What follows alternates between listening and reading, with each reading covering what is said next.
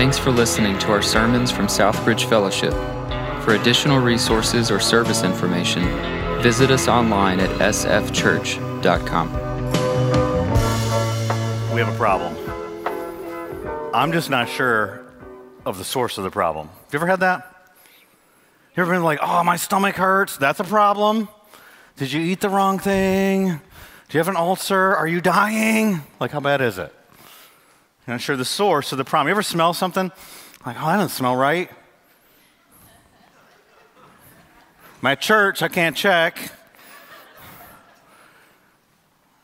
Maybe some noise in your car, and you know that's not what a car. I'm not a mechanic. That's not what a car is supposed to sound like.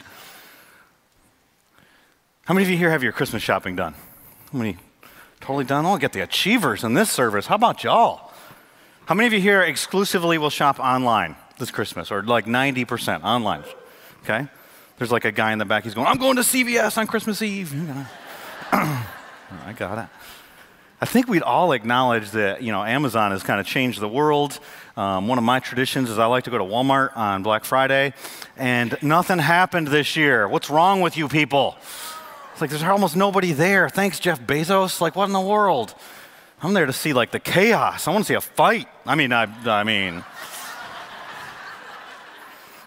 I'm not there to watch them roll back prices, all right? So online shopping has changed the world. Some of y'all had relatives on Thanksgiving Day that sat in a chair, messed on their phone. You're like, what are they doing? Checking their email, playing some word game? Like, what are they doing right now? And they're like, I'm done Christmas shopping. Nobody grabbed packages off the front porch. They're done. They did it all. And so we know how normal it is to do that. The other day I was here at the office, and the reality is even during this Christmas season, we have to do shopping that's not Christmas shopping.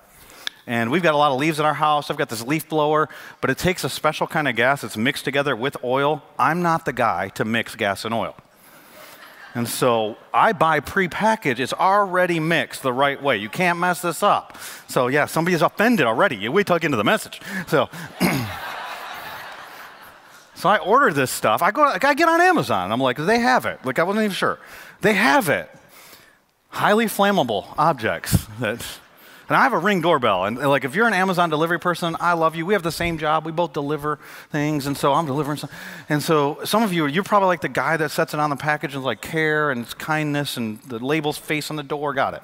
But there's some delivery people that are in a rush, and they'll throw stuff at the door. And so I'm about to put this in my cart, and I start picturing Amazon Eddie at the end of my driveway throwing Molotov cocktails. It's like, not going to do that. So I usually go to Lowe's, but then I was like, Home Depot's closer to the office, and I'm on my way home. I'll just run over there. So I hop online to see, does Home Depot have what I'm looking for? And they did, but not only do they have that, they have curbside pickup. Have you seen this? Have you used this? I had never used this before. I didn't even know that was a thing. Like, I would just kind of go in there. And curbside pickup, that's biblical. Because it says to flee temptation. And see, what happened when I go to like Home Depot or Lowe's, if I go in, I'm like going in to buy a can of gas, and I come out with like a power blower. It's like, I don't need a fan, but they were on sale. It's like I tell my wife, like, we got enough pillows. Don't go to Target. It's the next pandemic. Instead of toilet paper, it's pillows, because who knows? Come to our house. We got you. So I do curbside pickup. I pull up. So I'm not used to this. I just kind of usually get whatever spot I can find, but I'm looking for these spots. There's 4 spots at the front of Home Depot over here on Strickland Road, and they're all occupied. And the one guy he's a 3/4 parker. Have you seen that? 3/4? Those of you who aren't shaking your head, yes, you're the person. Yep. 3/4 of the car's in the space, 1/4 of the car's in some other space. They're kind of diagonal, so I can't pull in, so I pull up behind them. I'm going to prove a point. But then they start backing up. So then I'm like honking, and people are looking like, isn't that guy a pastor? And so I back up out of the thing, and they leave, and I pull in, and I'm like, how do they know I'm here? Like, how does this thing work? And it says, text this number when you arrive. So I text the number, and nothing happens. So I'm like, all right, just wait. So I sit on my phone for like 5 minutes, scrolling through social media, and then I start looking at the cars around me, but I don't want them to know that I'm looking at them. It's like when you pull up next to somebody at a stoplight, and you're like, do they have a dog in their car? Is that a bunch of hair flying around? But you don't want to like look. It's just an awkward moment. And so I look at the car kind of diagonal to me. That was the easiest one to see. And there's a guy sitting there. He's a 3/4 parker too, but it doesn't affect my life, so I'm good with that. But I'm watching, and he's watching his phone, but he's not watching like he's scrolling through social media. He's been watching for a while. He's watching Netflix. Now, I don't know how many episodes in he is, but I'm starting to get concerned about this because the car next to me, they're leaving because their package was delivered. Car across from me, the car diagonal, he's watching Netflix. So I'm like, what about the car next to me? I look over, there's nobody in it. So then I'm like, what happened to them? Did they wait so long they decided to go inside? Did they die? Like, who knows? And then I thought, what if the employees know nobody messes with curbside pickup, so I can just park here, and it's some employee who wants to park by the front, and they're just using the spot. So I'm parked across from, Netflix Nelly over here, and, not the employee of the month. So I start watching the front door of the store. When I did retail, they used to say, if you've got time to lean, you got time to clean. I heard that. I'm looking up there, and there's just some guys with the orange vests on, and they're laughing and having a good time. I'm like, you got time to laugh? Go get my gas. Like, what are you doing up here? I could have sent a carrier pigeon, brought it over on a pony with Western Union. Like, come on.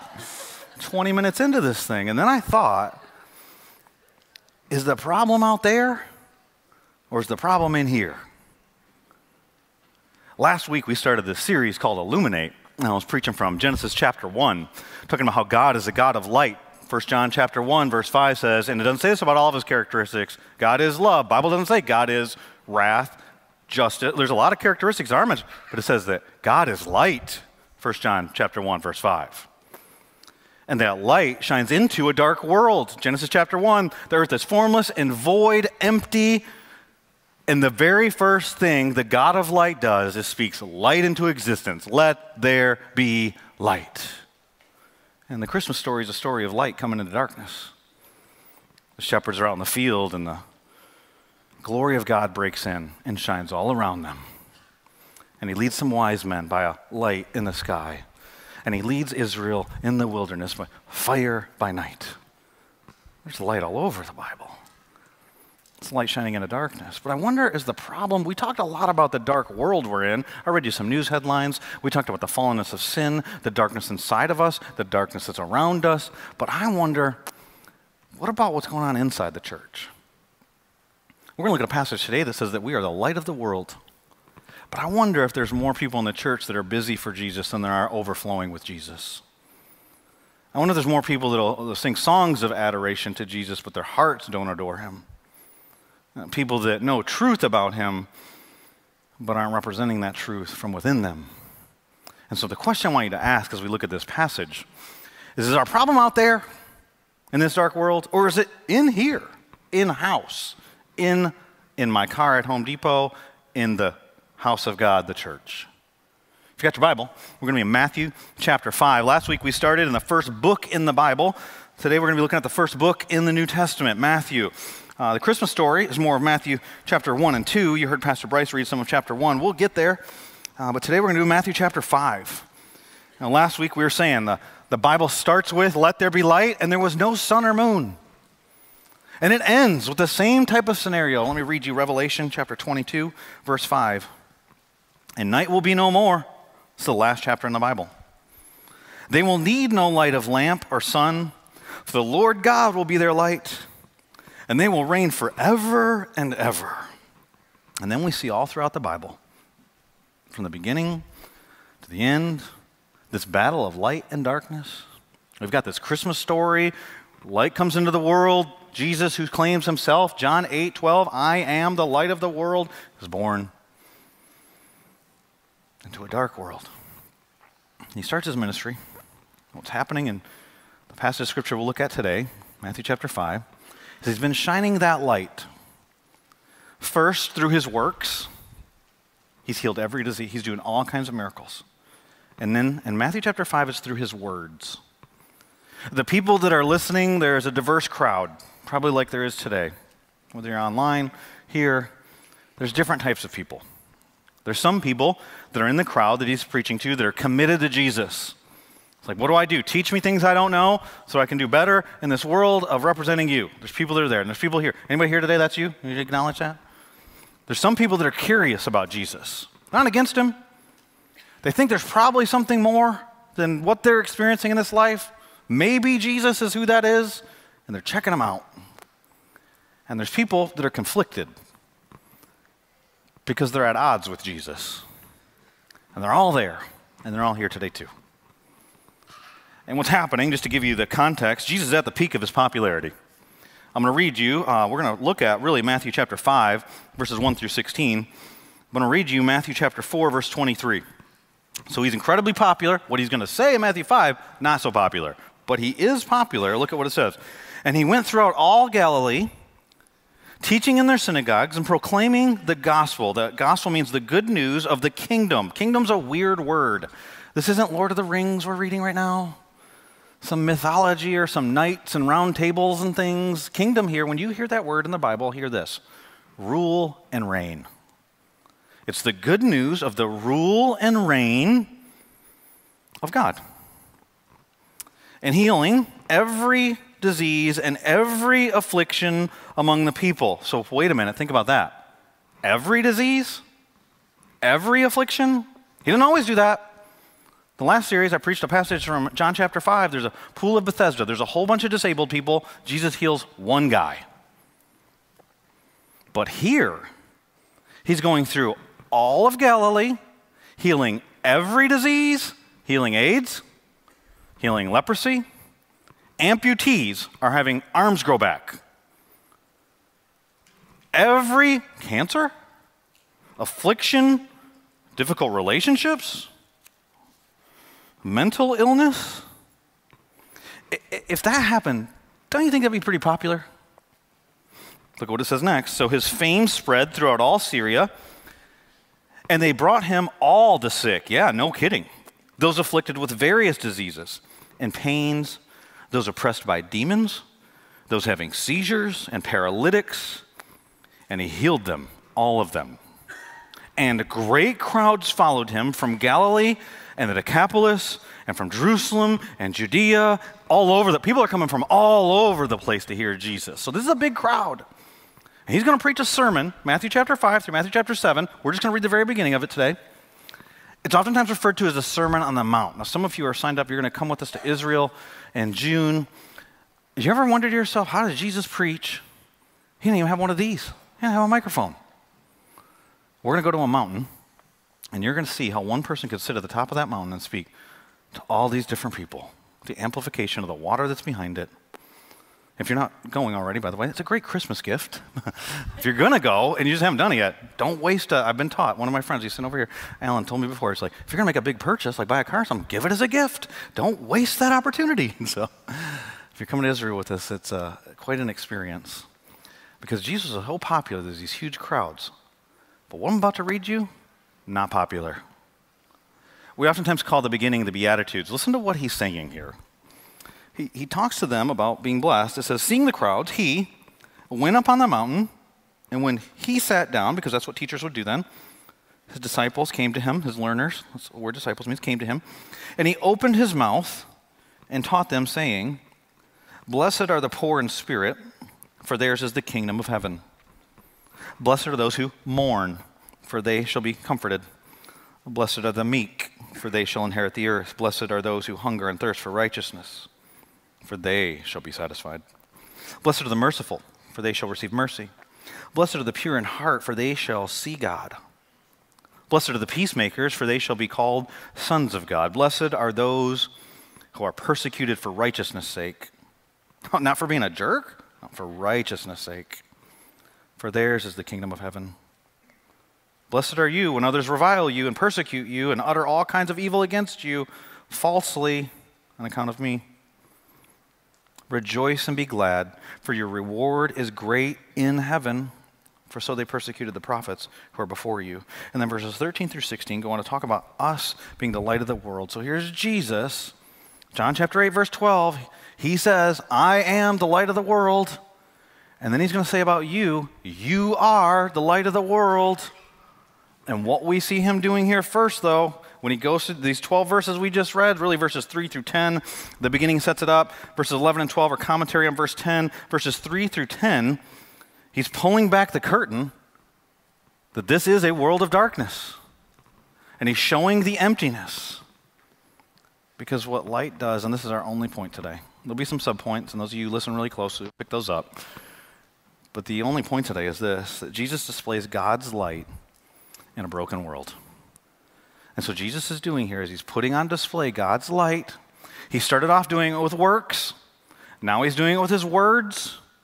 And what he's doing is exposing this world is dark. I don't know if anybody here would disagree with that. Like, even if you're not a Jesus follower and you don't believe the Bible, if you just look around at the world and you see the brokenness, you see divorce, you see disease, tsunamis, like shootings, like you just see these things and you're like, this is a dark world. It's a broken place. And so I can read you the news headlines, and they'll be different than the ones I read to you last week, and it's still dark.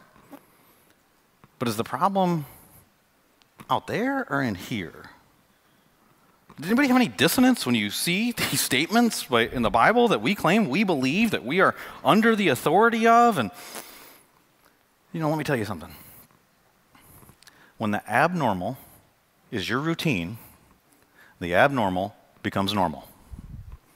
Let me tell you what I'm talking about. Like, I'm guessing most of you here, if you have kids or you've babysat or just run around little kids, you tell kids, don't take candy from strangers, right? Except that one day. One day, you go trick-or-treating, unless you're against that, and if you're against that, that's fine. But one day, you tell them, go to a stranger's door and tell them if they don't give you candy, there's going to be consequences. All right? Trick or treat.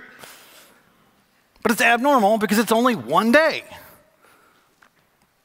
But if you did that every Friday, one of the neighbor's houses, hey, I need some candy, or there's going to be some problems. The parent says, say trick or treat, but I wasn't getting the results I wanted. But when the abnormal is your routine, abnormal becomes normal. I could use another illustration. I could give you exercise. If you don't ever exercise and then you exercise, your body will tell you that's abnormal. The abnormal becomes your routine. The abnormal becomes your normal. Now, if you do exercise all the time and then you don't for a season, your body will start telling you, hey, I don't feel like I used to feel. When the abnormal is your routine, the abnormal becomes normal. And so I ask you the question today. We live in a dark world, and I think everybody would acknowledge there's darkness out there. What about the church? Like we say we believe the Bible. Do you realize there are churches in this city today where the person who's preaching from the Bible will come out with a rainbow collar on their robe? And it's not because they're preaching Noah. And what happened with the story of Noah is pretty ironic. God regretted he made man because they were so wicked that all they did was think about wickedness all the time. And so he, in his wrath, destroyed everything with a flood. By his mercy, kept some people. It's not what they deserved. But think how gracious it was to some of the people that even got destroyed. How bad is a world for a 2-year-old or anybody that's vulnerable when everybody around you is more powerful than you and all they think about is wickedness all the time? Pretty gracious of his wrath, by the way. And he says, but I'll give you the sign, a rainbow, that I won't do that again. I won't destroy the earth with water. And then it gets used to promote Genesis 18 and 19. Read about that. You know where sodomy came from? Sodom? God's condemning that. So we live in a world where sin's not only tolerated, it's celebrated out there, but in here. And then there's a bunch of stuff we're not supposed to talk about. Like some of you getting real uncomfortable because like, is this Christmas time? Just be nice. Jesus is awesome. The world is awesome. Everything is awesome. It ain't awesome. I mean, a few years back, Protestants, we could look and be like, man, the Catholic Church has some problems abusing kids. Anybody read the news? Southern Baptist, 700 cases. Sexual abuse in the church, 30 of them here in North Carolina at least. And if you think that's it, you are naive. Oh, it's the Catholics. The priest should be allowed to get married, and there's too much power, and they don't even let people read the Bible. Oh, what's the problem with us? The problem out there, problem in here. Oh, no touch of God's anointed. Well, what if they're sinning? What about our views of forgiveness? How is it that I can hop on my social media and see a pastor who is getting confronted on a Sunday service by a congregant for raping her, and then the congregation prays for him. That's a problem. We think that forgiveness is just a transaction. That's a problem. I said I was sorry. There are consequences. Am I allowed to do that today? Doesn't matter. It's done. And you know what? It makes you really uncomfortable when you expect great news, but you get a lot of darkness. Well, imagine what happened in this sermon. Jesus is healing every disease, all the sickness. Crowds are coming. Matthew chapter 5, we read it.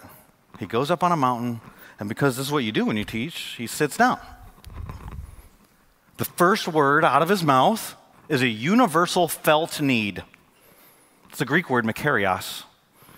Your Bibles translated it blessed, probably. It's 90-some% of translations in American Bibles say that. The word means happy, favor. We all want that. In fact, the vision document for our country, the Declaration of Independence, you have an unalienable right.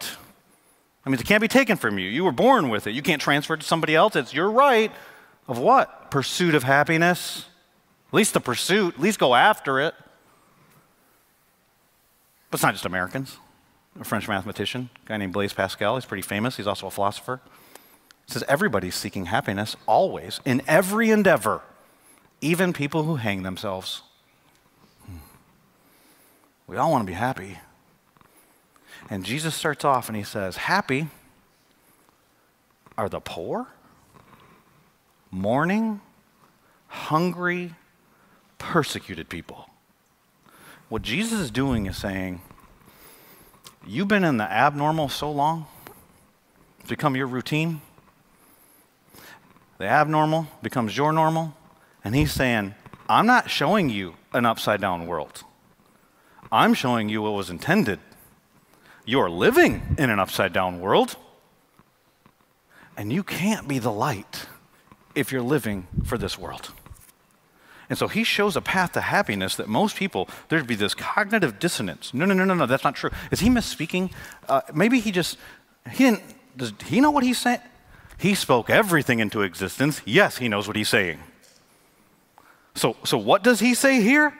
He says, go back through that. Look at some of these statements in case you missed them when we first read them. Happy are the who? And why, by the way, you might ask yourself this, why, if the word means happy, didn't they just translate it happy? Well, try to imagine being a Bible translator.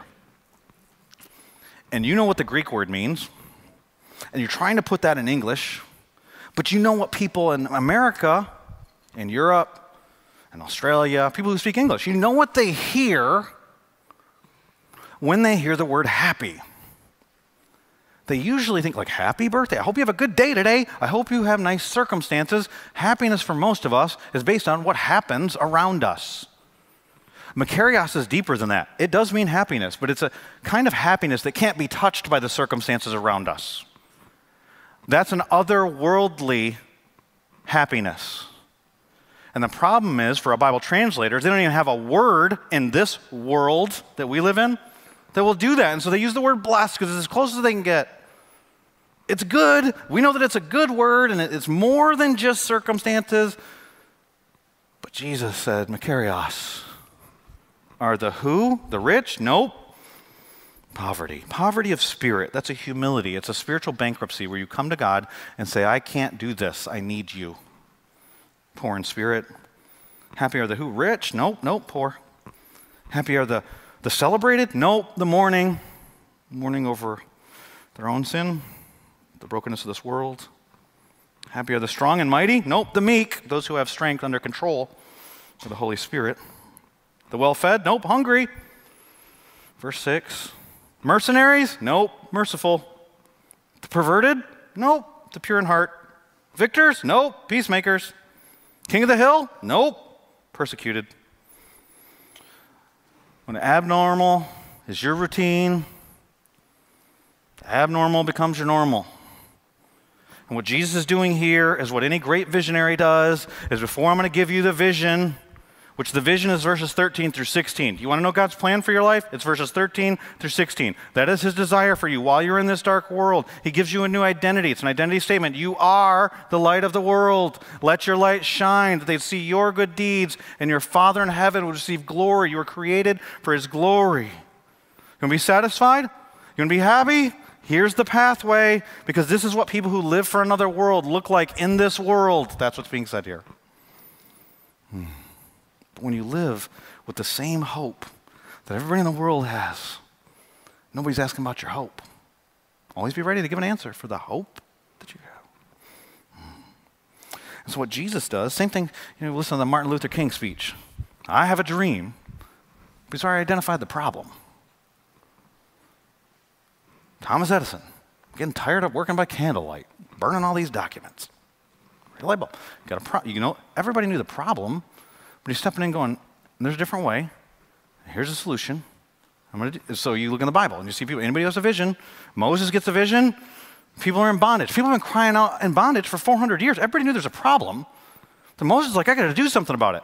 He makes a mistake at the beginning, and he tries to accomplish God's plan his way. That always goes bad. Just a little extra advice, don't do that. Wait on him. Abraham and Sarah, they'll tell you the same thing. Just keep going through the Bible. But he had the vision.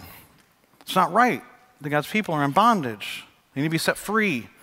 And God will end up using a plague of darkness as part of his process of Israel being the light of the world. Nehemiah, the walls are down. He's not even living there. First, got to talk about the problem. I'm going to give you the vision, a preferred future. It's one of the struggles of our country right now, by the way. Again, all this political turmoil. So you listen to either side. I don't care which side you're on, Democrat, Republican. It's the same spiel with different talking points. This is how bad it'll be if somebody else is in charge. Fear. No common enemy. One time it was Russia, and it was terrorism. We don't have that anymore. It's each other. We got no common vision. Let's put a man on the moon, or whatever other mission that we're on together. We don't have that. No preferred future. What Jesus is doing here is he's going, here's a problem.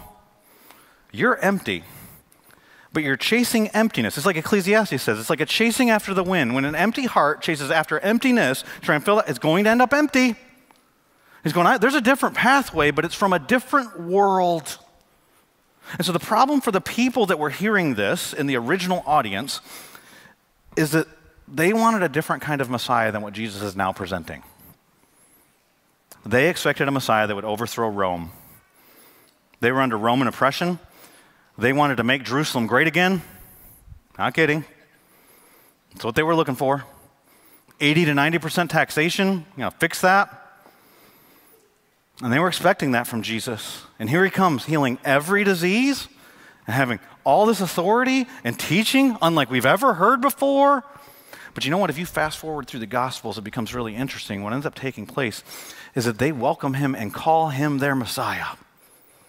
As he's riding on a donkey, as was prophesied, and he's coming into town, and the actual phrase they use is, Hosanna, Hosanna in the highest.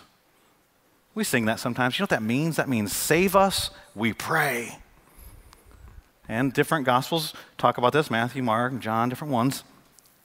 One of them says, he's in the line of David. What they're declaring is, you are our Messiah. You are the Messiah that we've been waiting for. Salvation has come through you. Save us. Which is really interesting when you keep reading, because a few days later, John 19, Mark 15, the Jews have taken Jesus, who they've just declared as their Messiah, and handed them over to Rome. And the Roman governor, Pilate, comes out, and he says, I've examined him. This guy's done nothing wrong, but he's been beaten, and he's bloody. And they want a Messiah who overthrows Rome, and he seems to be submitting to Rome. And the same people who chanted, Hosanna in the highest, now chant, crucify him. But if you know the story, it's interesting that Pilate says to the people, you have a custom. It's not his custom. You Jewish people have a custom, the Passover. I'll release a prisoner to you. I've already told you, find no guilt in this man. And he calls Jesus the King of the Jews. I can release to you the King of the Jews, Jesus, or I can release to you Barabbas, which Mark tells us he's a known insurrectionist, meaning he's trying to overthrow Roman government. Mark chapter 15 and verse 7. I believe we'll have that verse, so you know I'm not making this stuff up. It says in Mark chapter 15 and verse 7 that he was a known insurrectionist. Now at the feast, he used to release for them one prisoner for whom they asked. And among the rebels in prison who had committed murder in the insurrection, there was a man called Barabbas. Now what's really interesting about that Mark verse is that some manuscripts, not all of them, we're not positive this is true, but some manuscripts say his full name was Jesus Barabbas. So it was being presented to that crowd, that same people that when they were at their worship gathering, Hosanna in the highest. And now presented, do you want Jesus, the King of the Jews? Or do you want Jesus that'll overthrow the government? Give us that Jesus. I want Jesus that fixes my government problems. See, here's the problem. When you're wrong about the source of your problem, you will be wrong about the solution. When you think you have a government problem, you will seek an election solution. When you think you have an economic problem, you will seek a financial solution. If you think that you have a physical problem, you will seek a medical solution. If you think that you have a problem that's a problem with ignorance, you'll seek education. If you think it's a problem with a thought process, philosophy. But when you realize you have a spiritual problem, you know your only hope is a supernatural solution. Problem for them? We got a government problem. We got to make Jerusalem great again. Give us Barabbas. And you remade the Messiah. False Jesus. Aren't you glad we're so enlightened we would never do something like that? And then they chant, crucify him, about the real Jesus. And it gets real dark. But 3 days later, you can come to Jerusalem with me and I'll show you. The tomb's empty. Still empty. Nobody in there. Light came in. The stone was rolled away and he is risen. Yeah. What he's doing with that light is exposing the emptiness in this world. He is at war with emptiness in this world. But when this world is all we know, it becomes our normal. And so what he does with his light and these words is he shows us in this dark world what our only hope is. First subpoint, in case you didn't pick it up, is that this light is at war with the emptiness in this world. Second subpoint is that God's light reveals our only hope in our dark world. See, their problem was much deeper than they thought. Their problem was a sin problem. In this same sermon, a few verses after what I'll read to you today, he says this, "For I tell you, unless your righteousness exceeds that of the scribes and Pharisees, you will never enter the kingdom of heaven." Oh, wow. You don't have a shot. He's telling them they're hopeless. Paul says it later in Ephesians chapter 2 and verse 12. He says this, "Remember that you," this is all of us, "were at one time separated from Christ, alienated from the commonwealth of Israel, and strangers to the covenants of the promise, having no hope and without God in the world." A lot of false hope. We can educate the problem, finance the problem, will our way through the problem. You have no hope. And until you realize you have no hope, you're really hopeless. Realizing you have no hope, it's what verse 3 calls spiritual poverty. To realize your only hope is the God of hope. And sometimes what has to happen in order for that to become seen by us is all the other hopes have to be removed. That's scary. I read a devotional this week by a guy named Paul David Tripp, and he said that hopelessness is the doorway to hope. And what he was saying was that because Jesus becomes your hope when all the other hope is gone. And what Jesus is saying in Matthew chapter 5 and verse 20 when he says, you must have righteousness that exceeds that of the scribes and Pharisees. Now you got to understand who those people are. Like they're going to all this effort to not violate the Sabbath. Way more than we do, just so you know. They're going to all this effort to tithe Not just on their money and the bank accounts and their business transactions, but it says in the Bible on their mint, their dill, and their cumin. That's the herbs in their garden. I'm not even talking vegetables. Like, I never told y'all, hey, at your garden, bring every 10th tomato, bring the first one here, we got a 10. Like, I'm supposed to tell you about tithing? We don't want your tomatoes, all right? Like, these Pharisees, you talk about not lusting, they ain't even talking about pornography. Like, if they see a woman walking down the street, they go down the other side of the street to not walk past that woman in case maybe they would have a thought. And then Jesus says to them, your righteousness must exceed that. We're all in trouble. You know what the Bible says? For all have sinned and fall short of the glory of God. He says here, though, you'll never enter the kingdom of heaven. Kingdom of heaven, that's interesting language. I told you when you hear the word kingdom, hear rule and reign. Go back, if you got your Bibles, and if you can on the slides, Matthew chapter 5 and verse 3, and Matthew chapter 5 and verse 10. It says, blessed are the poor in spirit, for theirs is the kingdom of heaven. And then verse 10, blessed are those who are persecuted for righteousness' sake, for theirs is the kingdom of heaven. And so if you give yourself permission to write in your Bible, I'd underline those two things. For theirs is the kingdom of heaven, theirs is the kingdom of heaven. Remember, kingdom is rule and reign. What we have here is what's called an inclusio. And that is what Bible scholars, an envelope or a picture framing, like whatever language you want to use to say that, but where something starts and ends with the same theme. What's happening is everything in between that is commenting on that topic. And so, Pastor Bryce, at the beginning of this service, Matthew chapter 1, verse 21, he will be Emmanuel, God with us. Anybody here know Matthew? How does that book end? What's the end of that? There's like this commission. You're supposed to go be disciple makers, and there's a promise. Oh, lo, I'll be with you always. He's leaving. What do you mean? I'll be with you always. So the whole book of Matthew is about him being with us. Oh, the Christmas story when he breaks in. But he's giving us this mission to go and share the gospel. But I'm with you in that process, and everything in between is a commentary on that. And here we've got a mini section where it's about the rule and reign of God. And this is what the rule and reign of God looks like. Poor in spirit. How do you get there? Realize you don't have anything to bring to the table. You're spiritually bankrupt. That's poor. Mourning over what? Brokenness in your own life and the world around you. You're going to be comforted. God's got answers. It's another world, though. Hungering, thirsting for righteousness. How do you get there? Well, sometimes the reason why you're in dark days is because of your own sin. And when you start realizing this is what gets me here and this is what digs me here, I don't want that. I want something else. How do you get to the place where you're persecuted? Because the Bible, we act like if you just live for Jesus, everybody's going to like you, and you'll end up on the news and Nobel Peace Prize. It's like, Jesus said they hated me, they're going to hate you.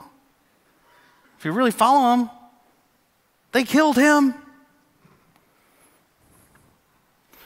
He says the reward here is in heaven. What you're revealing is heaven on earth because you're breaking through in a dark world with light, living under the rule and reign of God. And the way that happens is when they see your hope, that there actually is hope. So one of the things that God's light does is it shines that hope into this world, which is actually without hope. And there's a lot of false hopes, but it's chasing the wind. Emptiness, chasing emptiness, ends in emptiness, not fulfillment. The problem is we minimize our sin, like Pastor Bryce was talking about. And when we minimize our sin, you don't really need a Savior. But when you realize your sin, he's the only essential worker who did the work on the cross, Jesus. And then he comes, the reason why it says, lo, I'm with you always, because he comes to live in you, the Holy Spirit. That's what the light is that's shining out of you, which is the best news of all the subpoints here. This is what happens here in verses 13 through 16. I haven't read to you yet, but glance down if you got your Bible. And here's your subpoint. God's light is dispersed through people whose hope is in him. The people whose hope is in him are the people who are the light of the world, who have his light in them. And think about the mind-blowing truth that's being given here. And I won't spend much time on verse 13 because this series is about light, but it's incredible about the salt too. I'll just read it to you. You are the salt of the earth. But if the salt loses its taste, how shall its saltiness be remembered? It's no longer good for anything except to be thrown out and trampled under people's feet. You are, and here's where we'll spend our time, the light of the world. A city set on a hill cannot be hidden. This is quite a vision, Jesus. Nor do people light a lamp and put it under a basket, but on a stand. And it gives light to all in the house. Wait a minute, even the people who aren't the light? Part of the whole work of the Holy Spirit is preserving this world. It would be worse if you weren't here. Those of you who are followers of Christ, by the way. It brings conviction in the world. It's one of the reasons why there's opposition in the world. Light to all in the house. In the same way, let your light shine before others so that they may see your good works and give glory to your Father who's in heaven. So verse 13 and verse 14 both start with this word, you. Who are the you? Don't just assume it applies to you. Remember the context. Context is important. I mentioned that once or twice before in the history of our church. Context. The you are the people that have just been described in verses 3 through 10 that live under the rule and reign of God. But it doesn't say here, now, if that's who you are, go do this or go start lighting. No, you are light. Well, that's mind-blowing when you think about who it is that's saying it. Genesis chapter 1, the earth is formless and void. The God of light, light's always existed. It's eternal because God is eternal. 1 John 1:5, God is light. In him there's no darkness at all. But the earth is formless and void. He says, let there be light. God who is light then brings light into darkness. Then comes, and I'm not going to preach this passage, but it's a great passage for this series. Christmas was just long. It would be awesome if Christmas, we should start Christmas earlier. We don't start that debate. John chapter 8, verses 1 through 10, there's a woman caught in adultery. She's living in the darkness of her own sin. John chapter 8, verse 12, Jesus says, I am the light of the world. John chapter 9, there's a man who's blind, and it's not because of his sin. He lives in a dark world. He's always lived in a dark world. And then there's people that can see, that ask at the end of John chapter 9, are we blind? Yep. And the God who is light, who declares himself light in the midst of the darkness of individual sin, the darkness just of a world that's affected by sin, says, you are light.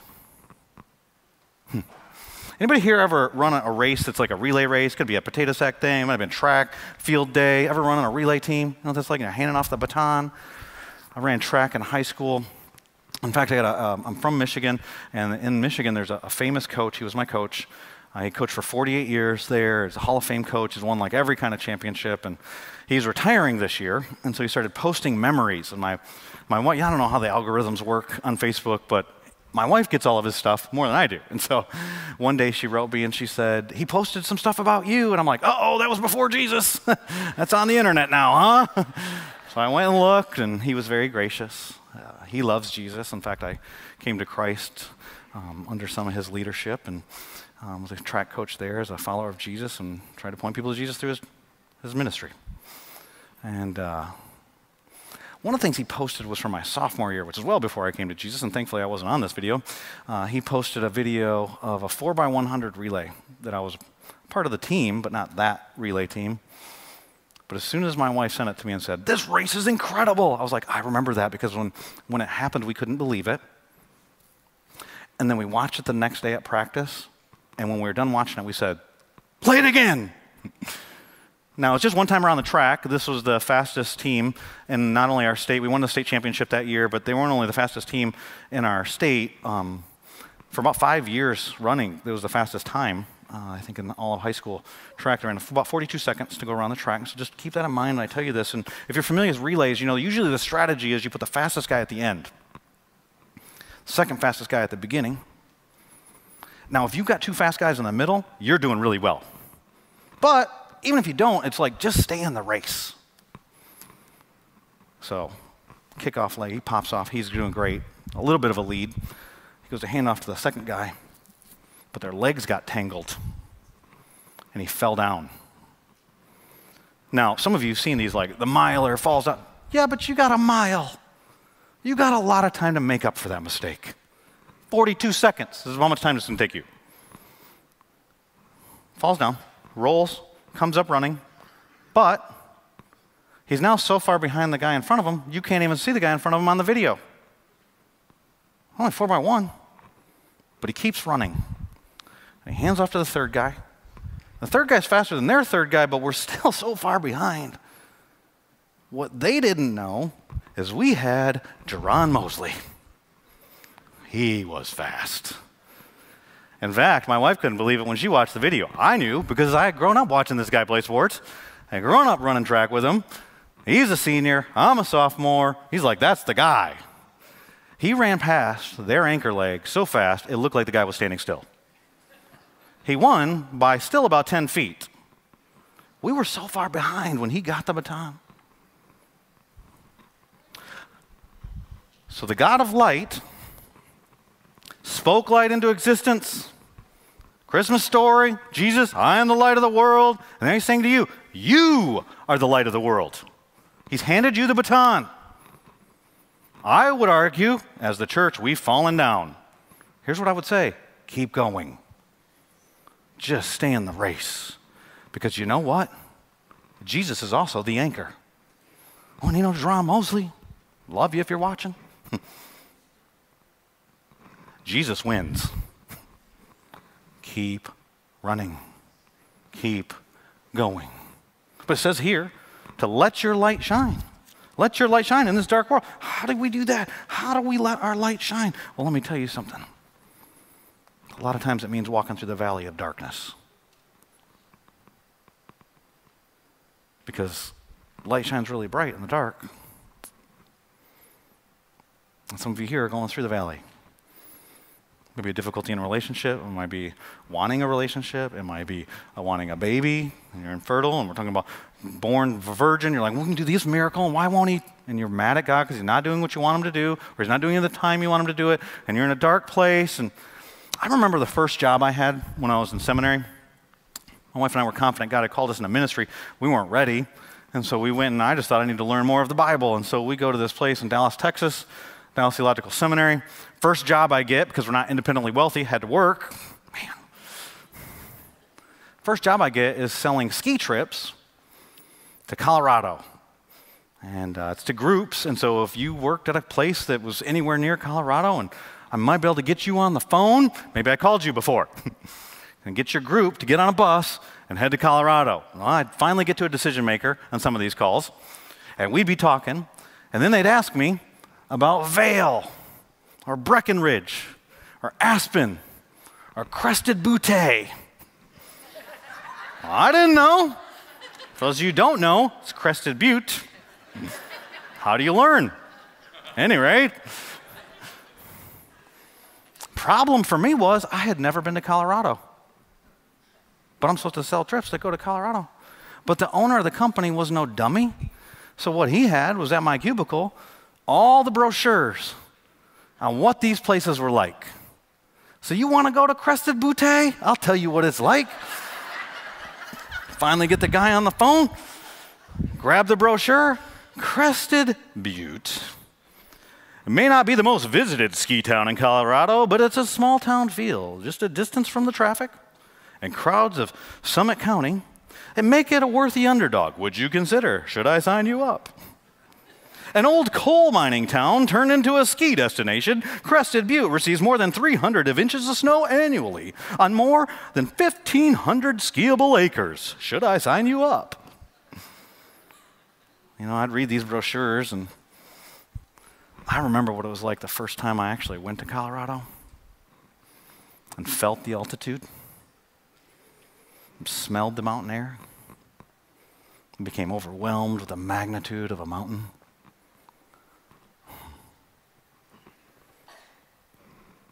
A brochure can't teach you that. You want to know why you might be in a dark season? You ever read the book of Job? Job's darkness isn't because of his sin. Problem for Job, he didn't read Job. Verses 1 through 12 tell us that. There's this battle that's going on that he doesn't get to see between darkness and light, between God and Satan. Ephesians says that there's a spiritual battle taking place, and it's not against flesh and blood. We're fighting with each other. You know what? A lot of people say stuff to Job throughout that book. His wife tells him to curse God and die. He loses all of his businesses. His kids die. He's got boils all over his body. His friends tell him it's because of his sin. You already know when you're reading the book, it's not because of his sin. Shut up, man. But you know what Job says? Job chapter 42. I had heard of you. Now I see. It's the other side of the valley. Some of us think we're ready. Not ready. God's getting you ready. You know what Jesus says to Peter? You're not ready. Satan's asked to sift you, but I've prayed for you. And when you turn back, if I'm Peter, I'm like, whoa, whoa, whoa, turn back, hold up. That means I turned away. What are you talking about? Peter doesn't do that, surprisingly. He says, strengthen your brothers. Then you'll be ready to lead the leaders. After you betrayed me, I'm even going to use your sin. So you're in dark places because of your own sin. God's not done with you. Stay in the race. Keep going. You are the light of the world. Father, we come before you. Thank you that in this dark world, you shine your light. Let there be light in our hearts and our minds, in this world through us, because our hope would be fixed on you. If that means you have to remove all hope, we don't want that. But if that's what it takes, we trust you. You are good. You only do good. You even take evil and use it for good. You can take the worst things that happen inside, outside the church. Where's the problem? The inside? Yep, both. But you've given us the light. You've handed us the baton. God, I pray for every brother and sister in Christ, and they would stay focused on you. They keep running the race. All they might know is the next step. Your word is a lamp unto our feet. Take the next step. For some of you, your next step is trusting Christ. If you don't know, maybe you're one of the curious. He's the answer.